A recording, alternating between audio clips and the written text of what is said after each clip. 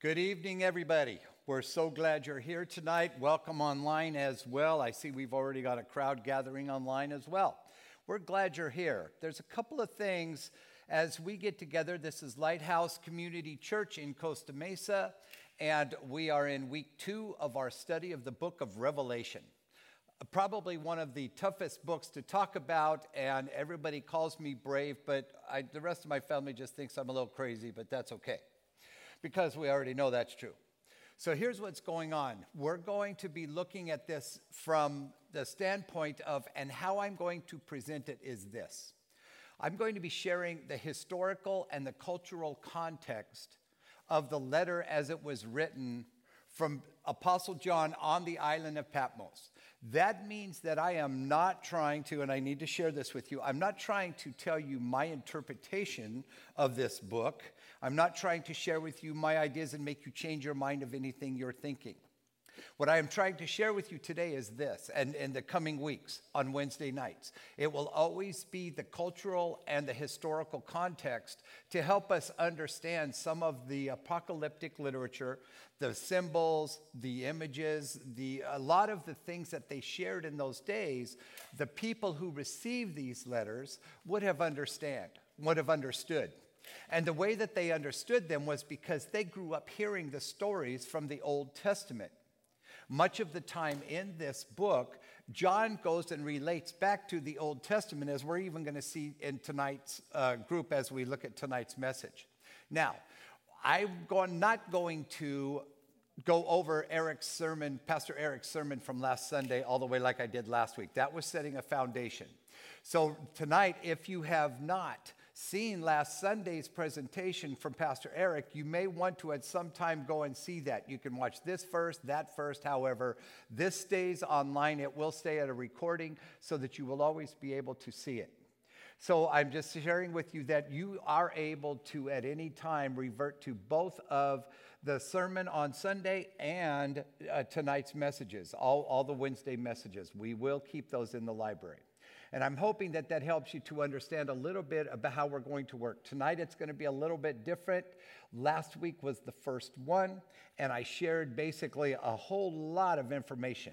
And I've heard from several people that it might have been a little bit, but that's because Bill gets too excited in sharing this book. I just do. And even my wife says, Bill, you took a shotgun and blasted them with a whole lot of material in 1 week.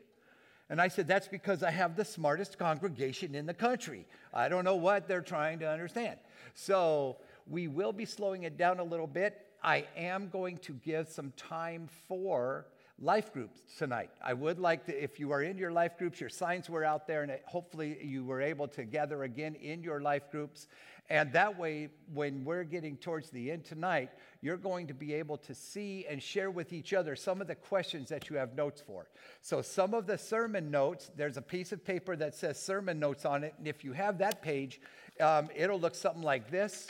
And that page is the one that is I'm going to relate to, just because it has what we call the homeward questions.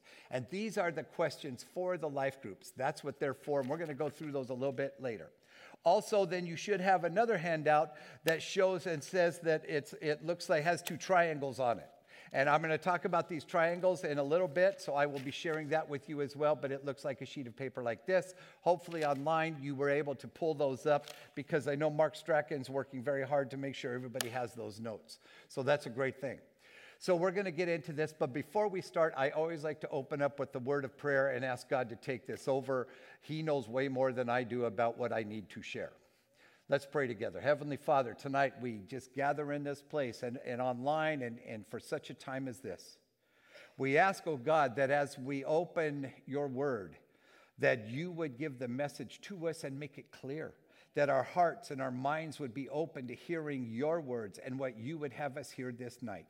Father, I thank you for every person that's watching online, for all the families. I thank you for everybody who's here in with me tonight in the sanctuary. And Father, I just ask that you bless them, give them strength, be with them, hear their prayer requests, God, and just touch everyone who's following this study. We pray in Jesus' holy name. Amen. Okay, so we're going to start first I just want to share a couple of things real quick.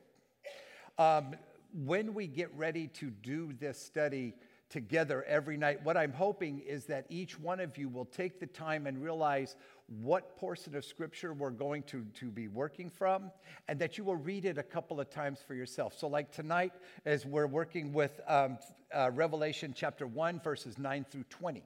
Because that is what we went through in church and here at Lighthouse last Sunday. So I'm going to give you some of that. I'm going to share with you a couple of information, dots of information on the words of prophecy and little bit about apocalyptic literature, because that's something we need to understand very well. So let's go ahead and begin with that. I want to start with reading the scriptures, because I think that we need to hear this. So I'm starting in verse 8. In the first chapter, and so join along with me if you can. And to the angel of the church in Smyrna write the words of the first and the last, who died and came to life. I know your tribulation and your poverty, but you are rich. And the slander of those that say that they are Jews and are not, but are a synagogue of Satan. Do not fear what you do. This is amazing. Do not fear. I'm getting excited as I'm reading it because all the translations coming into my head. So I apologize. Do not fear what you are about to suffer. Behold, the devil is about to throw some of you into prison, that you may be tested, that for 10 days you will have tribulation. Be faithful unto death, and I will give you the crown of life. He who has an ear, let him hear the Spirit says to the churches. The one who conquers will not be hurt by the second death. You see, here's the thing about what we're going through in this. When we look at how God addresses to the churches, we're going to be looking at some of the phrasing that he shares. And I need to turn this because this is confusing me. There we go. It is how that we hear it one way, and the people who receive this letter hear it another. Because I want to share with you the very first phrase of this, and I think Eric touched on this a little bit, and we're going to get into it.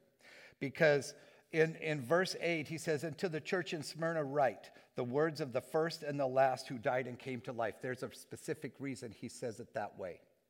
You see, Smyrna was a city that is held up as one of the best in all of Asia. It's the number one, it has a number one, and they like that. But it had been destroyed several times. The city of Smyrna was brought down, destroyed a couple of times, and then came back. So as we look at these phrasings that Jesus gives to John in this, hopefully we're going to start to understand a little bit of how they were hearing his words. So that's the amazing part, okay? So if you're looking at your sermon notes there, I would like to go through that real quick part of top. It says, Eric likened living between Jesus' first and second coming to the people living in enemy territory between D-Day and V-Day. On D-Day, when the Allies marched onto the beaches, Omaha in Normandy, Omaha, Utah, and all those beaches, that was the first sign of any hope that was going to come to a world that was living under Nazi Germany's very strict hand. Much like what was going on in the city of Smyrna. V-Day, then, the Victory Day, is the day that we all look forward to. When we actually get relieved of this, Jesus is here, he's come back, and all of the things that it talks about at the end of this book that we're studying is going to be there. So when we get to the point of trying to hear what they understand in the city of Smyrna, please know and hear me when I say to you, it is hard. It's almost impossible to look at the book of Revelation without understanding historical context and cultural context. Does everybody understand the word context? Does that make sense? In other words, I want to say what was going on with the people on the mainland in Asia Minor that was receiving this letter. We need to know what they were going through, and not only culturally, because in their cultures they were having some issues, but also historically. Historically, Domitian, the emperor, he was a very evil man, and he was torturing Christians.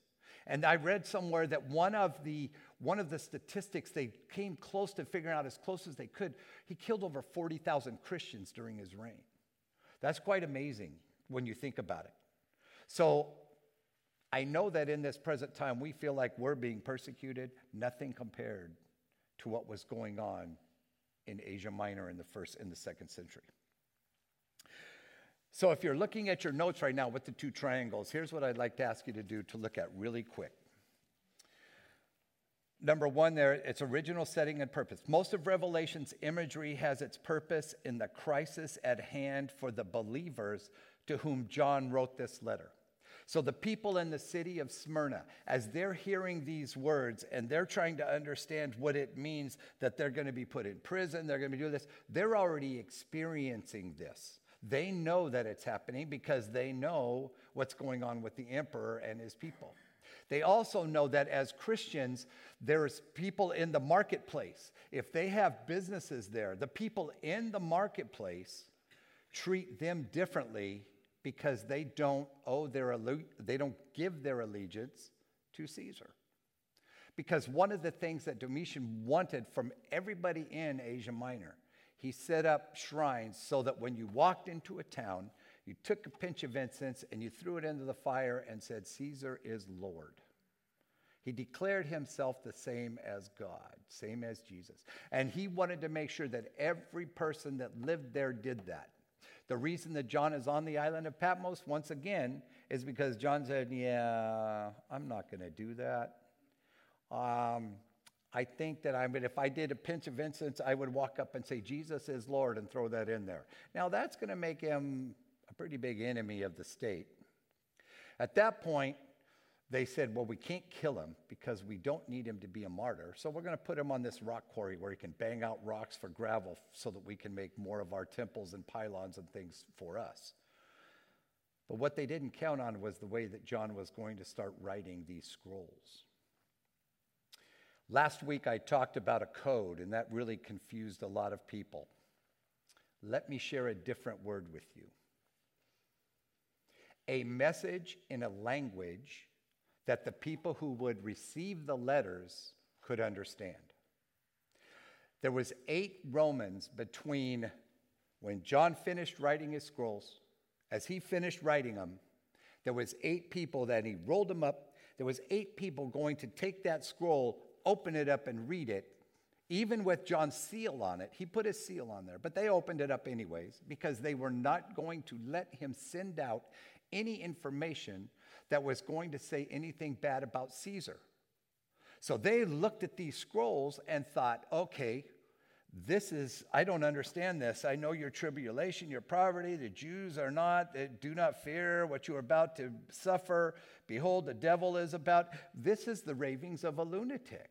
So roll the letter up, go ahead, send it to the mainland. It's fine. And every letter and everything that John wrote was under that scrutiny. And I'm talking about the Gospel of John. I'm talking about all of the things that are in his 3 letters, 1st, 2nd, and 3rd John. Everything that he wrote while he was on Patmos, all of that stuff was under that scrutiny. So when I talk about a code, I want you to understand. Here is something that I do believe, and I'm going to share that with you. I believe that when Jesus Christ came down, gave John this revelation, and told him, because he says it's the apocalypse. That's the other word for the word revelation, is the apocalypse. That's where we get this word from. Apocalypse meaning the unveiling or the opening. That's what it's about. It's an opening and an unveiling and a message that's to be given. When Jesus gave this to John, he knew, Jesus knows all. He knew that those 8 guys were going to read this. He also knew, he was up there saying, go ahead, let them read it. They're not going to understand it. But when my children get these letters, my children are going to understand it. Because what the Roman soldiers didn't have, unless they accepted Jesus as Lord, was the comforter, right? We know that he gave us the great comforter.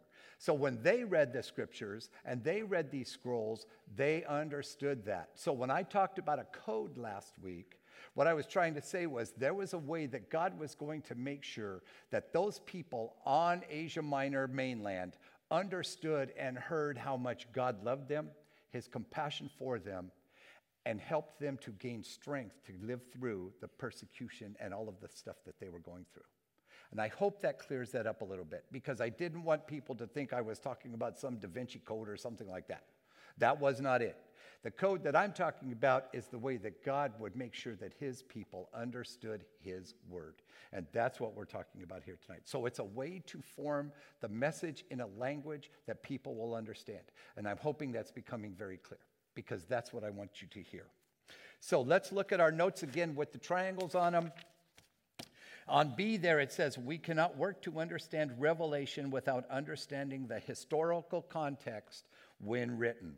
And I would put on there, and the guy that wrote this note should have put on, that was me, by the way, the guy should have put on there the historical and the cultural context, because both of those two things, whenever you're doing any Bible study, understanding historical and cultural context is going to make it so much easier to understand the message that God has given us in his word. It always has, and it always will. You will hear everybody who teaches the Bible, online, offline, at churches, you will always hear the pastor say, we need to understand the context. Context is everything in Bible study, and so that's what we want to understand. Now, let's look at some of that bold writing on that page.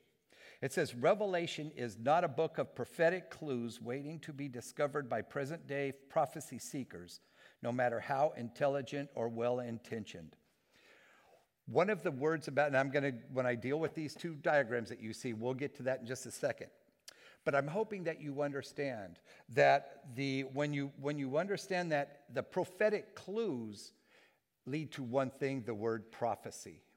So I'm hoping that tonight, as you get into your life groups, even at home, if you wanted to know, let's understand that word prophecy. I don't know when you think about it, but can somebody tell me, and please, this is the I need to hear from you. When you hear the word prophecy, what are you thinking? Tell me what you're thinking. Go ahead, shout it out. I can hear you. Say it again. What's going to happen? Okay, that is one of 5 definitions of the word prophecy. See, there's prophecy that was what we call pre-exilic. In other words, when the Israelites were in exile in Egypt, there was a group of prophets that were part of that, trying to tell them what it took to stay alive in Egypt. One of the men said, we can't make the bricks out of this. Why won't they give us straw to make the bricks out of the things? And a prophet came to them and said, quit your complaining, and Pharaoh will do that. That was what we call one of the Egyptian prophets. Then you come on, and then there's another group of prophets and people who called themselves prophets after the exile, when they got into Israel, who not necessarily said things like, thus says the Lord of hosts, this is going to happen. And there's a couple of ways that we start to learn the differences in the word prophecy that I'm hoping that we'll get to understand better as we go through this book. Because there are a couple of ways that will help you to understand when a prophetic word is given in the Bible concerning future events, or when he is relating as a prophet, he's trying to tell them, you are going through this right now. Let me help you understand what the word of the Lord is concerning your strength, encouragement, and how much God loves you.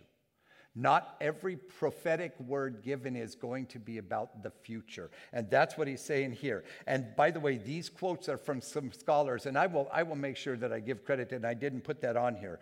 But these quotes that I have right here are not always from mine. I have been studying this stuff a long time and have used a lot of material from a lot of men around the world that I respect. And so when I share some of these thoughts with you, it's stuff that I picked up somewhere to say, you know what, there's a very well-known scholar. One of the guys, he is from Manchester, England, Dr. John Feckus, one of my best friends and a very incredible man who's written some amazing books on the book of Revelation. And when he says, no matter how well-intentioned or intelligent, all of us who teach the Word of God can look at you and say, please know we do not know everything. I don't know of any pastor, teacher, Bible scholar that stood up before and said, I know everything about the Word of God there is to know. If he does, please don't stand around him. Things might happen. So, No, at no time do you understand, do I claim to know everything, but I am again sharing you information that I have learned from scholars who are far above my pay grade and understand it a lot better than I do, but it is information that I think, because I love and care about you so much, that I want you to be able to handle. Okay, next one. When you start looking at Revelation through the eyes of the first century believer, struggling to maintain their faith and family in a time of intense struggle, much of the mystery of this book disappears. I want to illustrate that through the difference between these two approaches. Okay? And I believe on this side, if it's true, I think this is the side that has the historical approach, correct? Is that what it says underneath?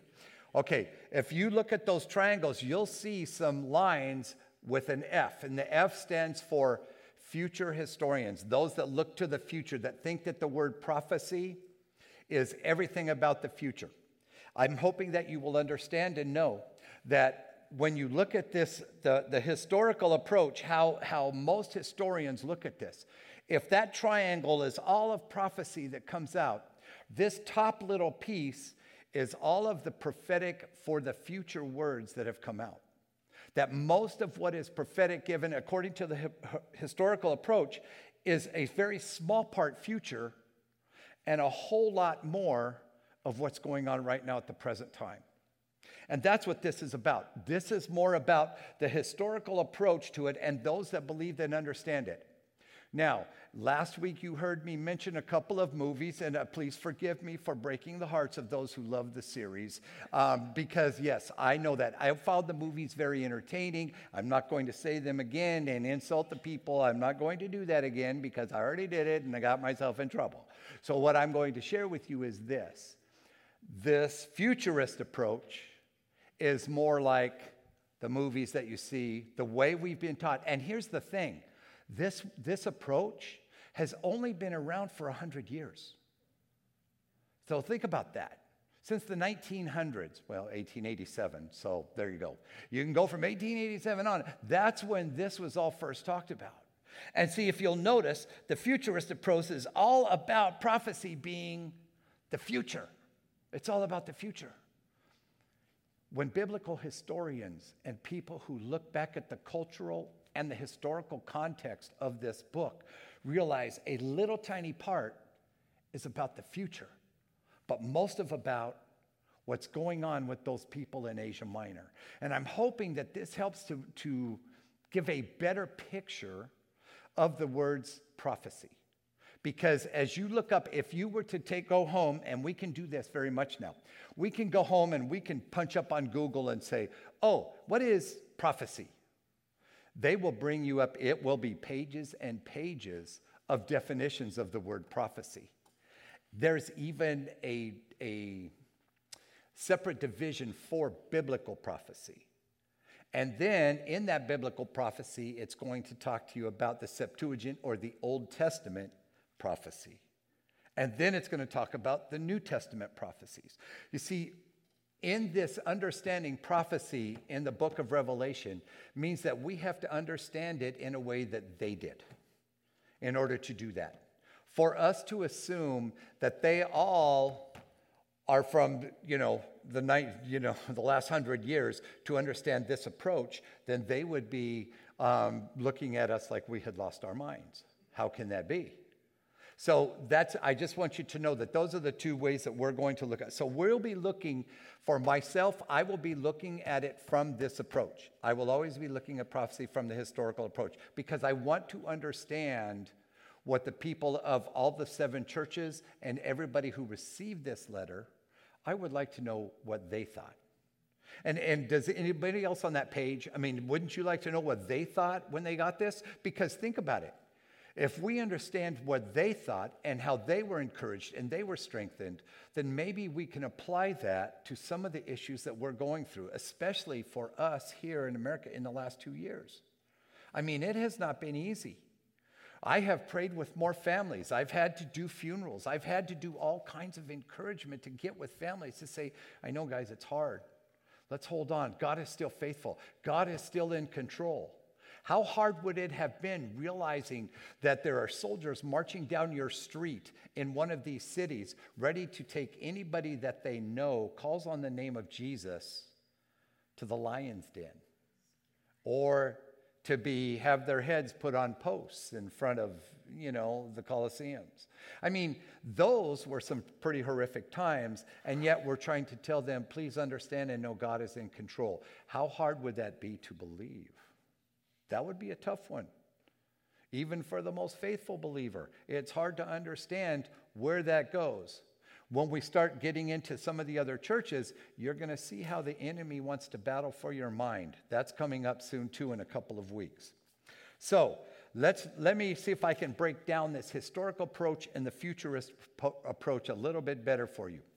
Underneath those triangles, you'll see, then he told me, John, do not seal up the words of the prophecy of this book, because the time is near, right? Revelation 22:10. That's what he told him. Now, if you look at the futurist approach from the book of Daniel, because it wasn't time, Daniel was in a completely different time. He says, Daniel, close up, seal the words of the scroll until the time of the end. See, whenever God gives a message, whenever God deals with you in a manner and you feel like, I think that was God's blessing, I think God's trying to tell me something, I think I need to hear the word of the Lord in this, all of a sudden you think, it didn't happen the way I wanted it to. It didn't happen the way I felt it should. Remember, God's answer is not always no. God's answer is wait sometimes. For Daniel, when Daniel was giving his dreams, the interpretations of the dreams to Nebuchadnezzar, when he was giving those things to him, it could have been, this may not happen today or tomorrow, but it's coming soon. And those poor Christians, or not Christians, but the believers of Israel, the God of Jehovah would have said, yeah, but we're in exile. The Assyrians, they've taken over for us. We're in big trouble. The Babylon has just taken over for us. What do we do now? And for Daniel to be able to say, it's not that God is not answering your prayers. He is answering them. But the time is not correct. So timing is everything when you're looking to hear from the word of the Lord. So please understand how that works. Now, at the bottom of this page, you're going to see how the persecution came to these churches from all the different ways. And I'm not going to read all of those scriptures, but they're there for you to be able to read at home and take home and look at this a little bit. So there was conflicts between the church and the synagogues, because the synagogues were upset because they were not calling on the Lord God Jehovah of Yahweh in the Old Testament God.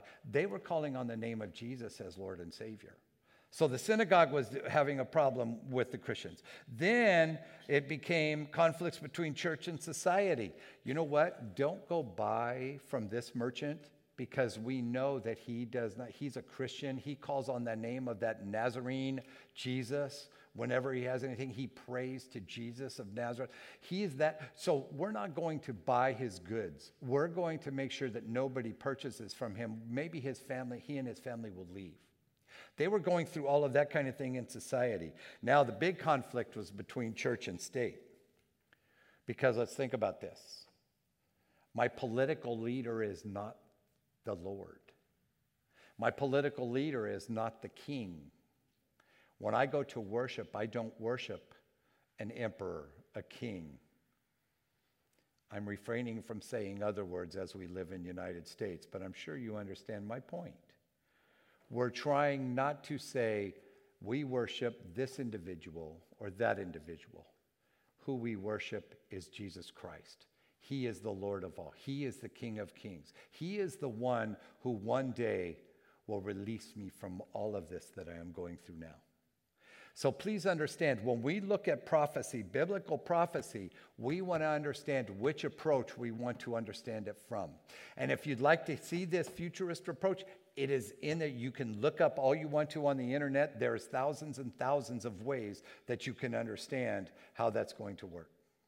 So when we look at those notes, we have a small bit of I see what time it is. And we see these small bit of notes are about as much as I'm going to give you tonight. Yes, I had a whole nother page on the back before. I took it out because I would rather you think about the words of prophecy, because we're going to get to something else here in just a minute. Now, on the page that has what we call the sermon notes from last Sunday, for everybody, there was some back there if you don't have them, but it looks like that, okay? There's some very important questions that Eric, myself, Pastor Jeff, we all look at, and we try to come up with the questions that would kind of stir you to help you to understand a way to look at these scriptures.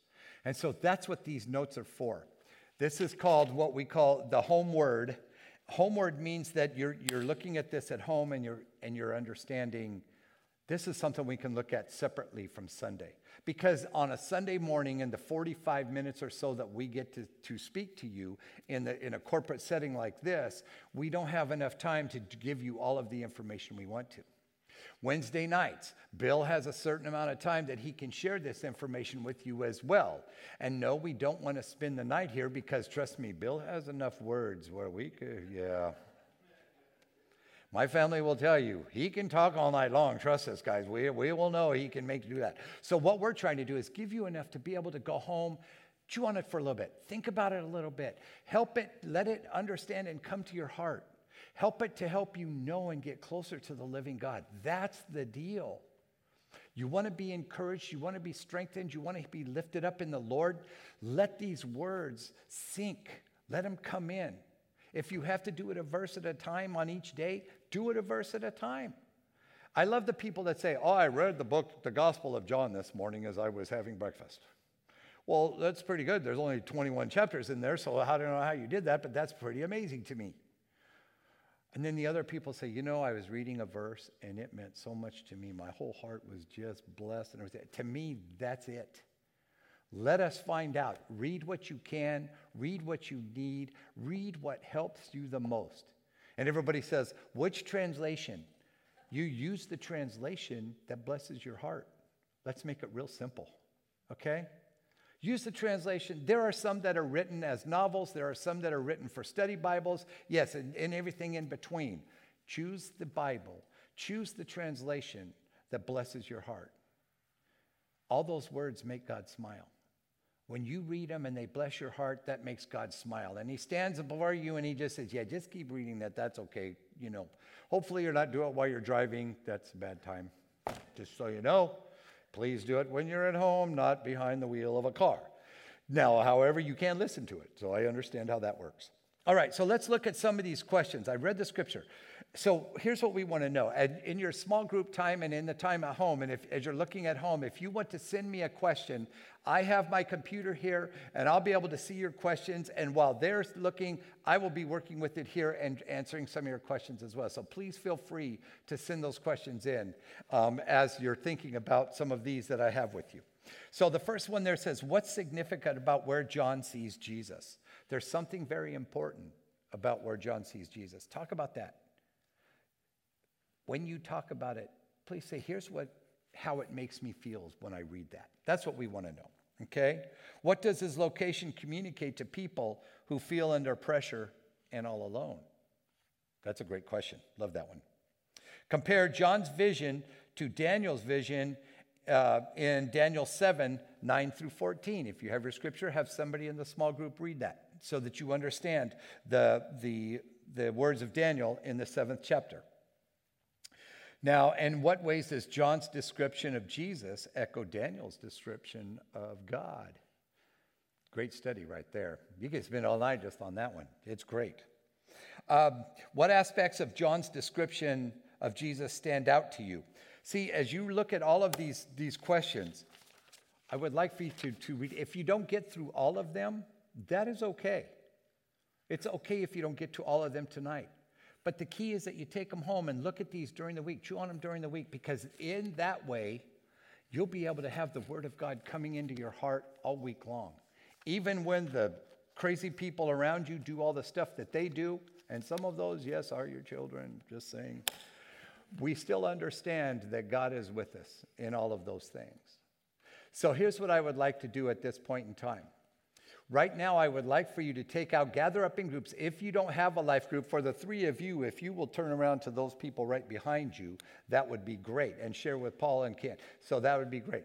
So, but share with those around you. Sit down with a group. If you don't have your group here, then go join one.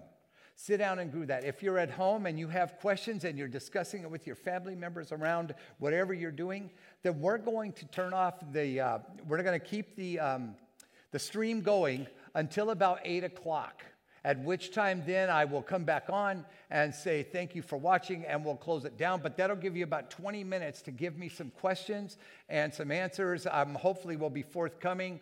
I love the fact that there is a question already here. Okay, so I will be dealing with that. But as all of you are in this group, please get around and get into small groups, and you're just right around where you are. And as you join with the people, ask these questions that are on these notes. And don't be afraid to write them down.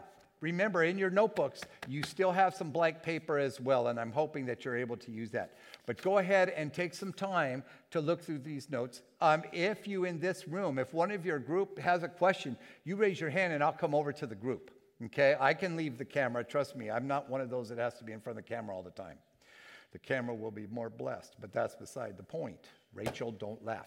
So we're going to make sure and see that we get together as groups and be able to talk to each other. Okay, ready, go. So go ahead and enjoy yourself.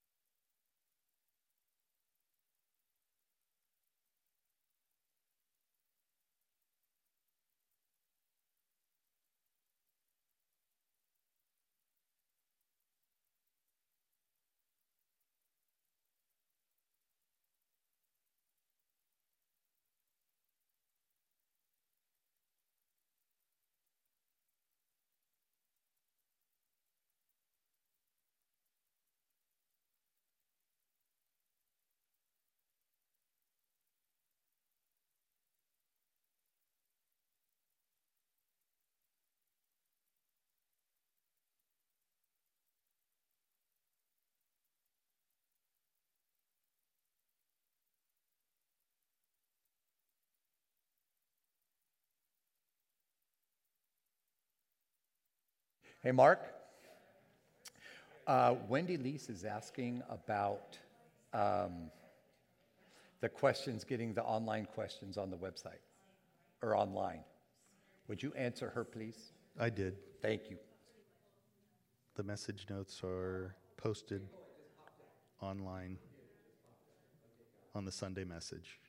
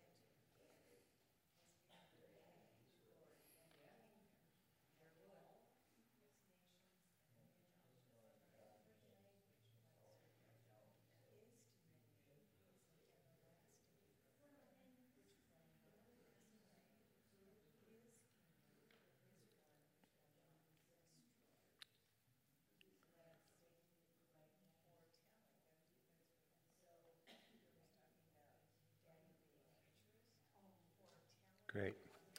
I have one more thing to share with you. Stay in your groups here because we're going to continue this in just a little bit more time.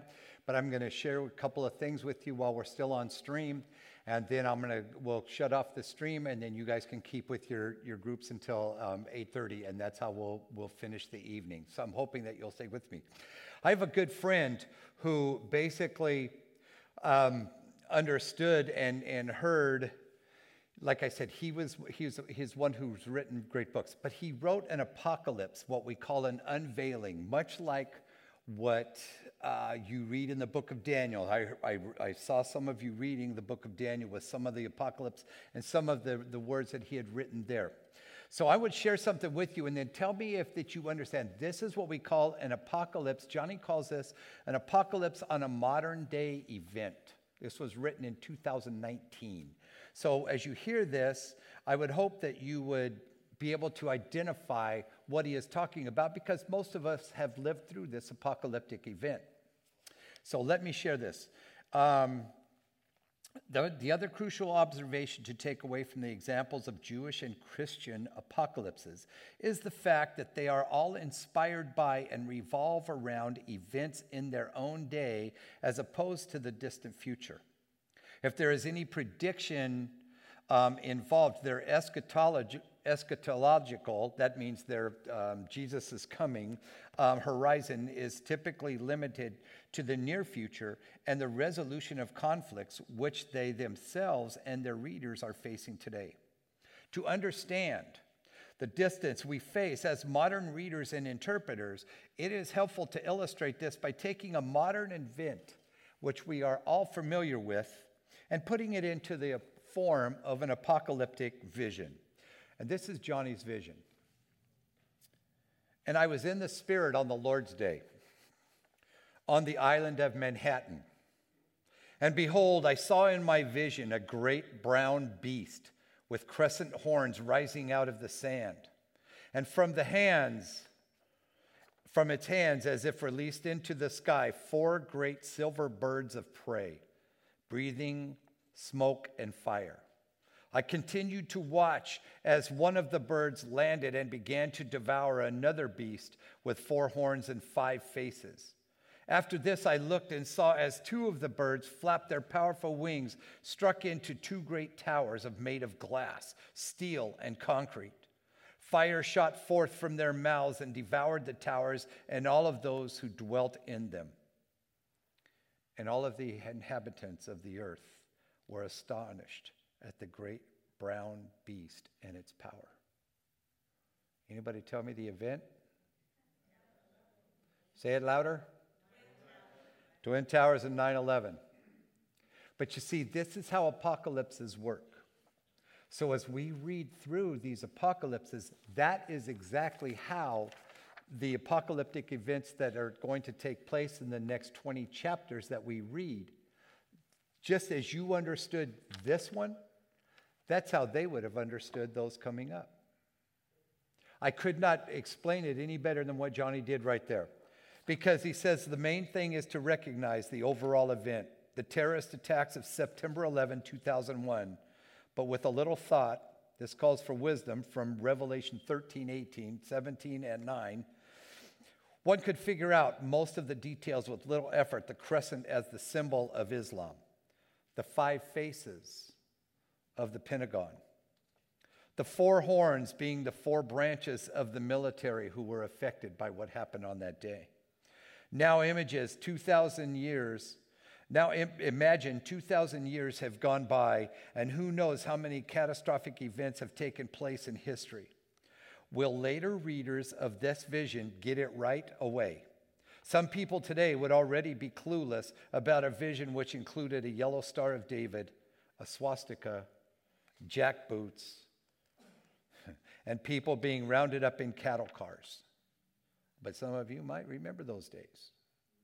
But for John's readers, the symbols often represent something very real in their lived experience. Of course, there's a bit of caricature in the vision report with similarities to modern political cartoons, which is an apt analogy. But there is little reason to think that John's readers and hearers would have been scratching their heads and saying, I wonder on earth, what is John talking about? It is very simple for us who lived through those days in 2001 to hear those words and understand it. My great-grandchildren will have a hard time with it because they didn't live through it. They can read through the books just like we have here. But how more effective is it that we hear those words and we can remember that day? We almost remember where we were sitting. How many of you remember where you were sitting when you saw that first plane? See? Yeah, it's everybody in here. I'm sure online as well. So please understand and know, as we go through this book, I will be sharing with you cultural context, historical context, prophecy from that view of the days of the events of that day, as well as some of the interpretations that were given by history of the apocalyptic events mentioned in this book. For those of you online, I want to say thank you for being here with us. It has been a wonderful hour. I'm going to continue to allow the groups that are here to study more. I am still on my computer. If you're online and you still have questions, please feel free to send them in to me, or you can send your questions to pastor@lighthousecommunity.com, and we will answer them. We had several of them today that we had to send emails back to them. So if you feel like you have other questions that come on even during the week, please feel free at any time during the week to send them to us. God bless you all, and I'm glad that you were here. May you have a blessing, and we will hope to see you here again on Sunday when we gather all together in this place at 10 a.m. God bless.